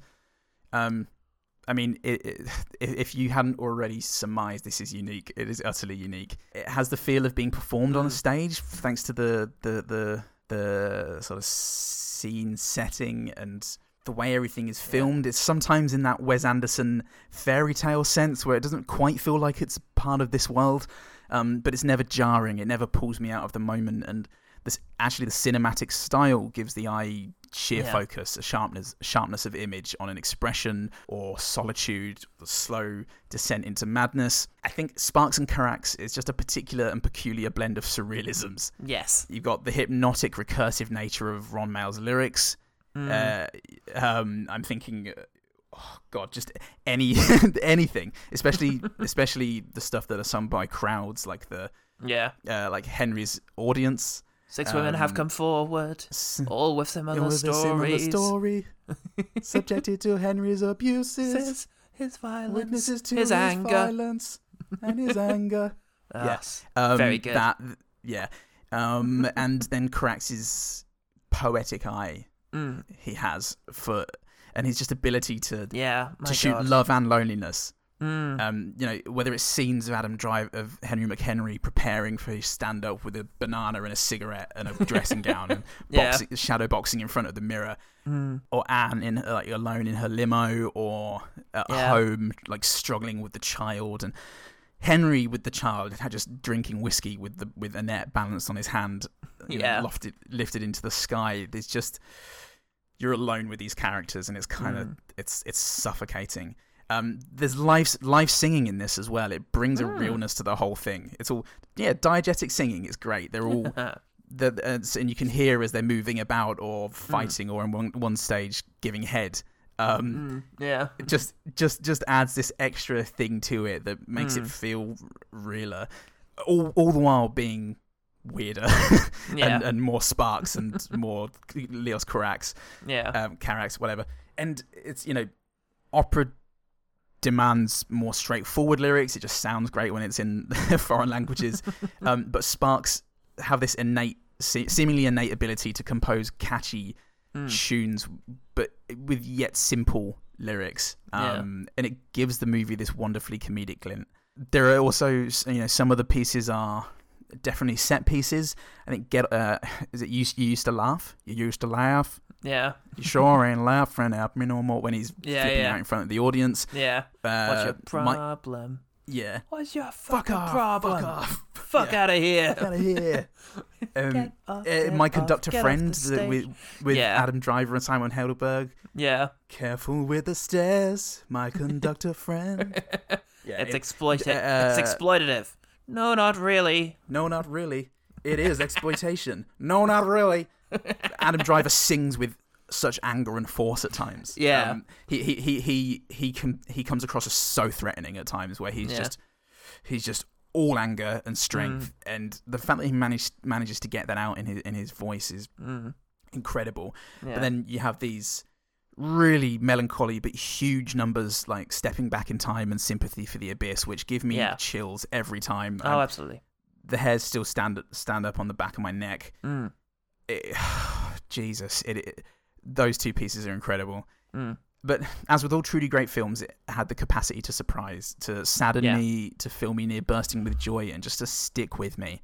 So I'm thinking about it, and I'm so thankful that this has a soundtrack, because I listened to it 50 times. Absolutely. I'm so thankful Sparks finally got a movie made, and I would recommend everyone watch this. But if you're not familiar with it, please watch Edgar Wright's The Spark Brothers doco first, because it's a really good primer. It's a really good introduction to how they work, to how they write, and who they are. Just elucidates who they are, and it just elucidates everything that's needed for you going into Annette. Yeah, will blow your mind. I have very similar thoughts. It's an extraordinary film that's just feels incredibly new and exciting, and sort of it's so great how well the quirkiness of the sort of Sparks' lyrics works with Carrick's style. But I just want to mention another name, which is Devon McDowell, who plays Annette in the sort of closing moments of the film, who is just extraordinary. Like, I really was blown away by her, and it doesn't seem like... It seems like that's her actual singing, which is unbelievable how good she is in that scene. It just, it's absolutely incredible, and she's extraordinary. And as is the film. Yeah, a really unique film. You're not going to see anything else like it this year or many others. And, it's definitely going to just make you smile, I think. I think so. Everything will be all right. I promise. Right. I should probably talk about my film. Do you want to sing some more Sparks instead? I don't. Okay. But I might sing... Yeah. Zoom definitely cut a lot of that out, but I knew what you were doing, and the listeners will get it as well. Yay! And that's the beauty of the edit. That is the extraordinary part of the edit. It's Dune. My planet Arrakis is so beautiful when the sun is low. Rolling over the sands, you can see spice in the air. The outsiders ravage our lands in front of our eyes. Their cruelty to my people is all I've known. What's to become of our world? Yeah, my number 5. Your number 5. This is Denis Villeneuve's hit new film. You might have seen it. If you haven't, you should catch it because it's a blast. How to describe my experience of Dune? I remember going to see it at the IMAX in Leicester Square. Mm-hmm. And that happens, that opening happens with the deep voice sort of, calling and insisting that dreams are messages from the deep. And just surrendering to it. Just absolutely, completely giving over control of my mind and body to this experience. And often, it elicits kind of titters and rolled eyes when you describe the cinema as being a religious experience. But there are so many aspects of going to the cinema and really getting engaged with a film that can only really be described as having that same impact devout have when they go to their church. And if it sounds like a sort of crazed attempt to put into words a weird sort of drug experience or something, then good, because that really is...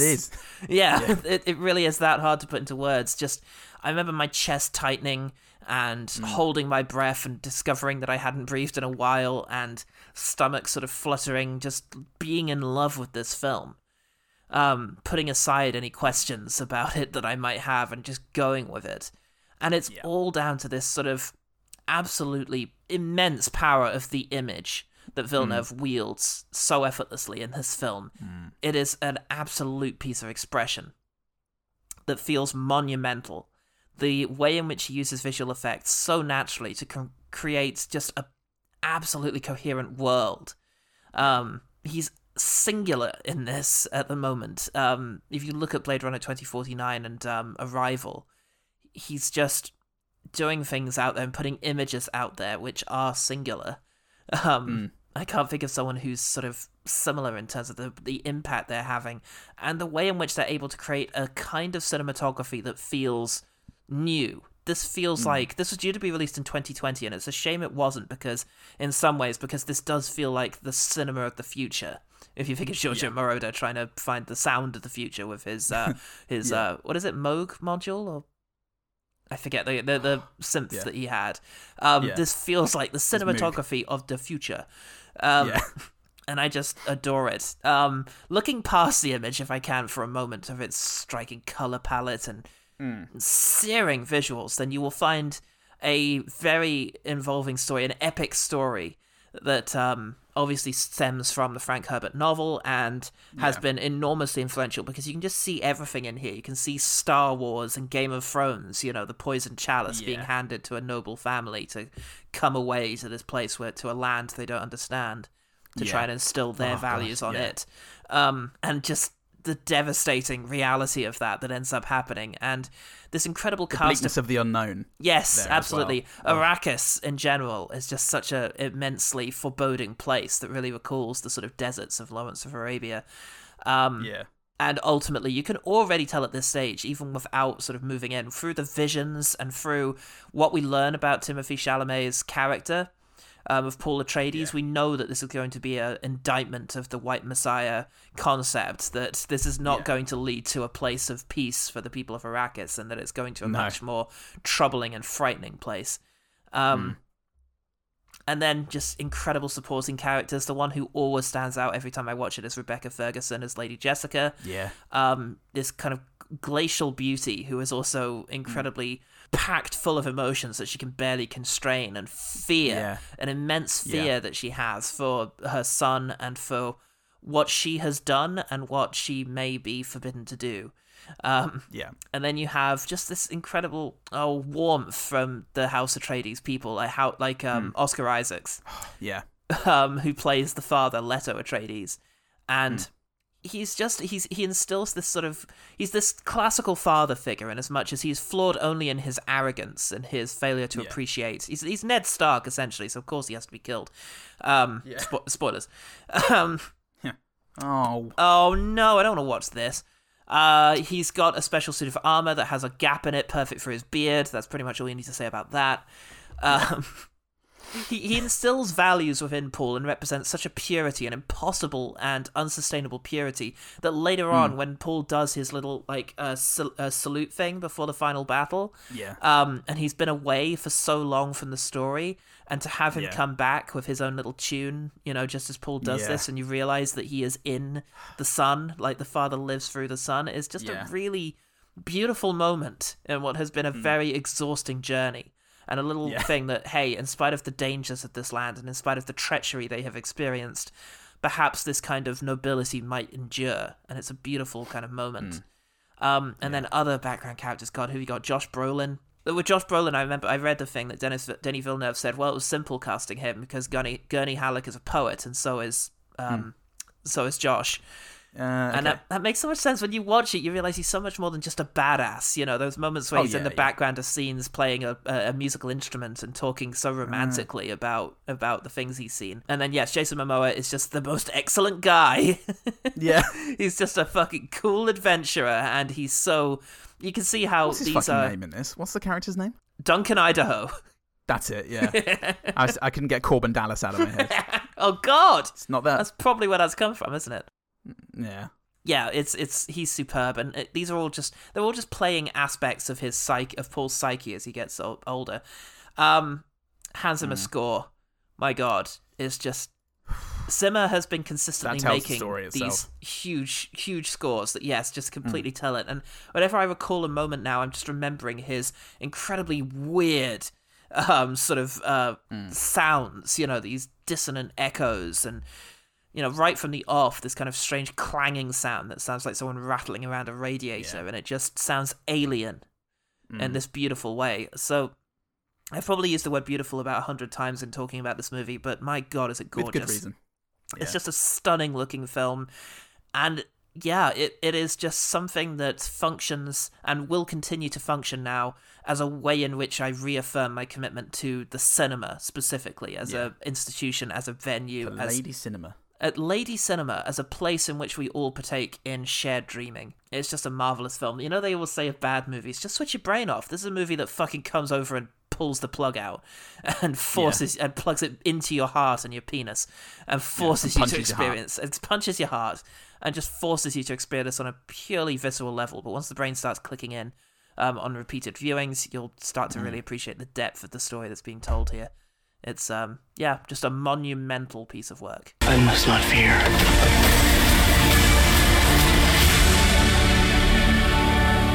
Fear is the mind killer. Where the fear is gone, only I will remain.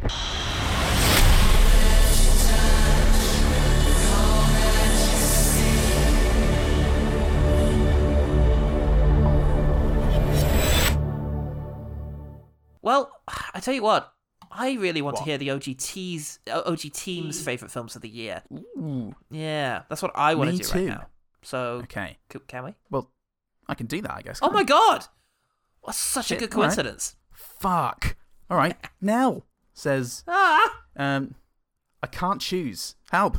Riders of Justice, The Green Knight and Dune are brawling in the top 3. Annette and Boiling Point have crushed skulls getting to the top 5. But Mitchell's vs. the Machines, Summit of the Gods, and Spencer are knifing their way in. So much beautiful film violence. Very evocative list of favourites there, Nell. I enjoy it. And it's weird because I'm saying this and Nell's sitting directly behind me at work. But I'm talking to you, the listener. I love that. I love that distinction. Yeah, what a hell of a year, and what a brilliant sort of Mortal Kombat Armageddon style image Battle that Royale. has summoned. Yeah. So, Chris Attaway. Thanks, Nell. Chris Attaway said, my favourite was Limbo, which I really lovely. wanted to watch. Yeah, I saw it last year. Great. I saw it last year at the film cool. festival. It's very, very good. A very interesting portrayal of immigrant life. And the condescending ways in which they are spoken to by the British establishment was very, very brilliant. Believable. Chris continues, it was my first trip back to the cinema in a couple of years, and it was perfect. Oh, God bless. Very good film. Thanks, Chris. Ellen says, Dune has become the movie I've hyperfixated upon to the point where all my co-workers give me shit about it. Fuck yeah. It's not the only reason they give you shit, Ellen. You're a bad person in general, but I'm really glad that you like Dune. Really like you. Yeah. She goes on, Titan, Candyman, The Suicide Squad, Annette, Pig, Encanto, Luca, and I can't stop thinking about The Green Knight. Yay. Nor can me. No, that's a very consistent list of our own. These are just, my God, all these movies. I just can't wait to watch them all again and just make them part of my life. They were really, really good. Very good. Kim at KY Kimberly, hey Kim, says, it's been a while. She says, I love The Green Knight so much. And I'm a medievalist, so period pieces usually make me want to do violence. Well, yeah. I'm glad that on this occasion you managed to stave off violence to save it for a much worthier target. Yeah, and I fucking love movies that are set in medieval times, and I love films that stray away from the usual kind of thing that we see in medieval dramas. And yeah, this sort of take on a strange little piece of mythos was really, really unique, and I'm just amazed it exists. Yeah, and just to think of all the people who went in, with those expectations around what a period piece would be to find this. Yeah. Shame it doesn't have... well, no, it's not a shame it doesn't have mass appeal. Fuck everyone. So, Sophie says, realising at this moment that I only saw 3 2021 releases this year, and I didn't love any of them. Oh, no. But Space Jam 2. But one of the 3 was The Dig, which she did enjoy, but it's not a new fave. Yeah, I really like The Dig. I enjoyed The Dig. It was a sweet, very bittersweet movie with great performances from Very Kerry good Mulligan and Ray Fiennes. Need to see more Kerry Mulligan. Oh, yeah, always. Ryan at 27 Backspace said, great year for animated films. Particularly enjoyed The Mitchells vs. the Machines, Luca, and The Summit of the Gods. Absolutely, Ryan. You fucking king. Yeah, really good to see great stuff rolling out of unusual places as well. That's the end of the OG team. Thanks so OG much, team. everyone. Right, there's only one last thing to do, and that's have a quick look at the highest grossing films of the year to see how we feel about the state of cinema at the moment. And it's an interesting picture. As usual, because Chinese markets did not close down, really, over COVID, we had 3 Chinese movies. The Battle of Lake Changjing, which seems to be just another one of these war movies, these sort of glamorizing the state war movies. Hi Mom, a state-approved family comedy, which... sounds great. Yep, it's figured to have worked really well because a lot of people couldn't visit family during COVID, so... Oh, yeah, okay. Everyone went and saw that instead. And Detective Chinatown 3, which I have no idea about. Nope.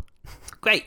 Outside of that, we have an interesting mix. Obviously, you have the Disney Marvels in here. Yes. At number 10, you have the Eternals, which I'm kind of glad managed to get into the top 10 and do good business, because even though I found it to be a very flawed film, I like the idea that Marvel could make movies that are messy. Yeah. And that they will take a risk on making something messy. I feel like it should be doing that. Overall, I felt fairly positive towards the Eternals. I see too. its flaws, but compared to Shang-Chi, for example, its contender this year, I would say Eternals leaps and bounds ahead. I would agree, actually. That's a shame. Yeah. Shang-Chi, we've now got a number 9, which I will say the only thing that makes me feel good about that is the performers in it, most of whom I really like, including Awkwafina. Yeah. And then we have, of course, Spider-Man No Way Home as number 1. Yep. Number 1 highest grossing film of the year, and that's... of course. Very good. Makes sense. Yeah, good stuff. But then we have a slightly more diverse picture. At number 8, we have Godzilla vs. Kong, which is a Warner Brothers film. Mm-hmm. Venom, Let There Be Carnage, which is a Sony Pictures film. And then 2 Universal films, F9, which I didn't see, and No Time to Die, of course. Oh, yeah, of course, No Time to Die. Yeah, so... Was that second, or...? No, that was 4th. So it was Spider-Man No Way Home, Battle of Lake Changjin, Hi Mom, No Time to Die. Oh, okay. Yeah. Okay, sure. Here we go. But hey, it's nice to see that other studios are getting a big slice of the pie. And I hope that they all go away and use it to make more of the films that we love. Yeah. Yeah. Re-release Green Knight. Just re-release Green Knight all the time. And I think that's probably going to do it for talking about 2021. Paul, how can people find out about other years and things that we talk about sometimes? Oh my God, well, they're there. They're out there if you want them. Yeah. Thanks, everyone. 2021. Wow, can't believe it's gone already. In sarcasm meant, but also sincerely. Thank you so much for everybody who's listened. Yeah. And we'll be back next year for the 2022 recap. But until then, we're still watching bad movies and finding good things because we're a bunch of positive idiots. Every day. And you can check us out on Twitter and Facebook at OGTPod. Send us an email at ogtpod@gmail.com. We have a Patreon where our Halloween Scream 2 Uncut and Butt preview is out. Yep. There is more to come. We've got a Fiasco one-shot coming up, and very soon we will be updating our stretch goals. Yeah. Yes, with some very exciting possibilities. Yes. I'm a very exciting possibility. And I'm this guy. And remember, the one good thing about 2021 is nearly 60 films that you now need to go and watch immediately. Yeah, including honorable mentions. There's probably more than 60. Oh, God. Go.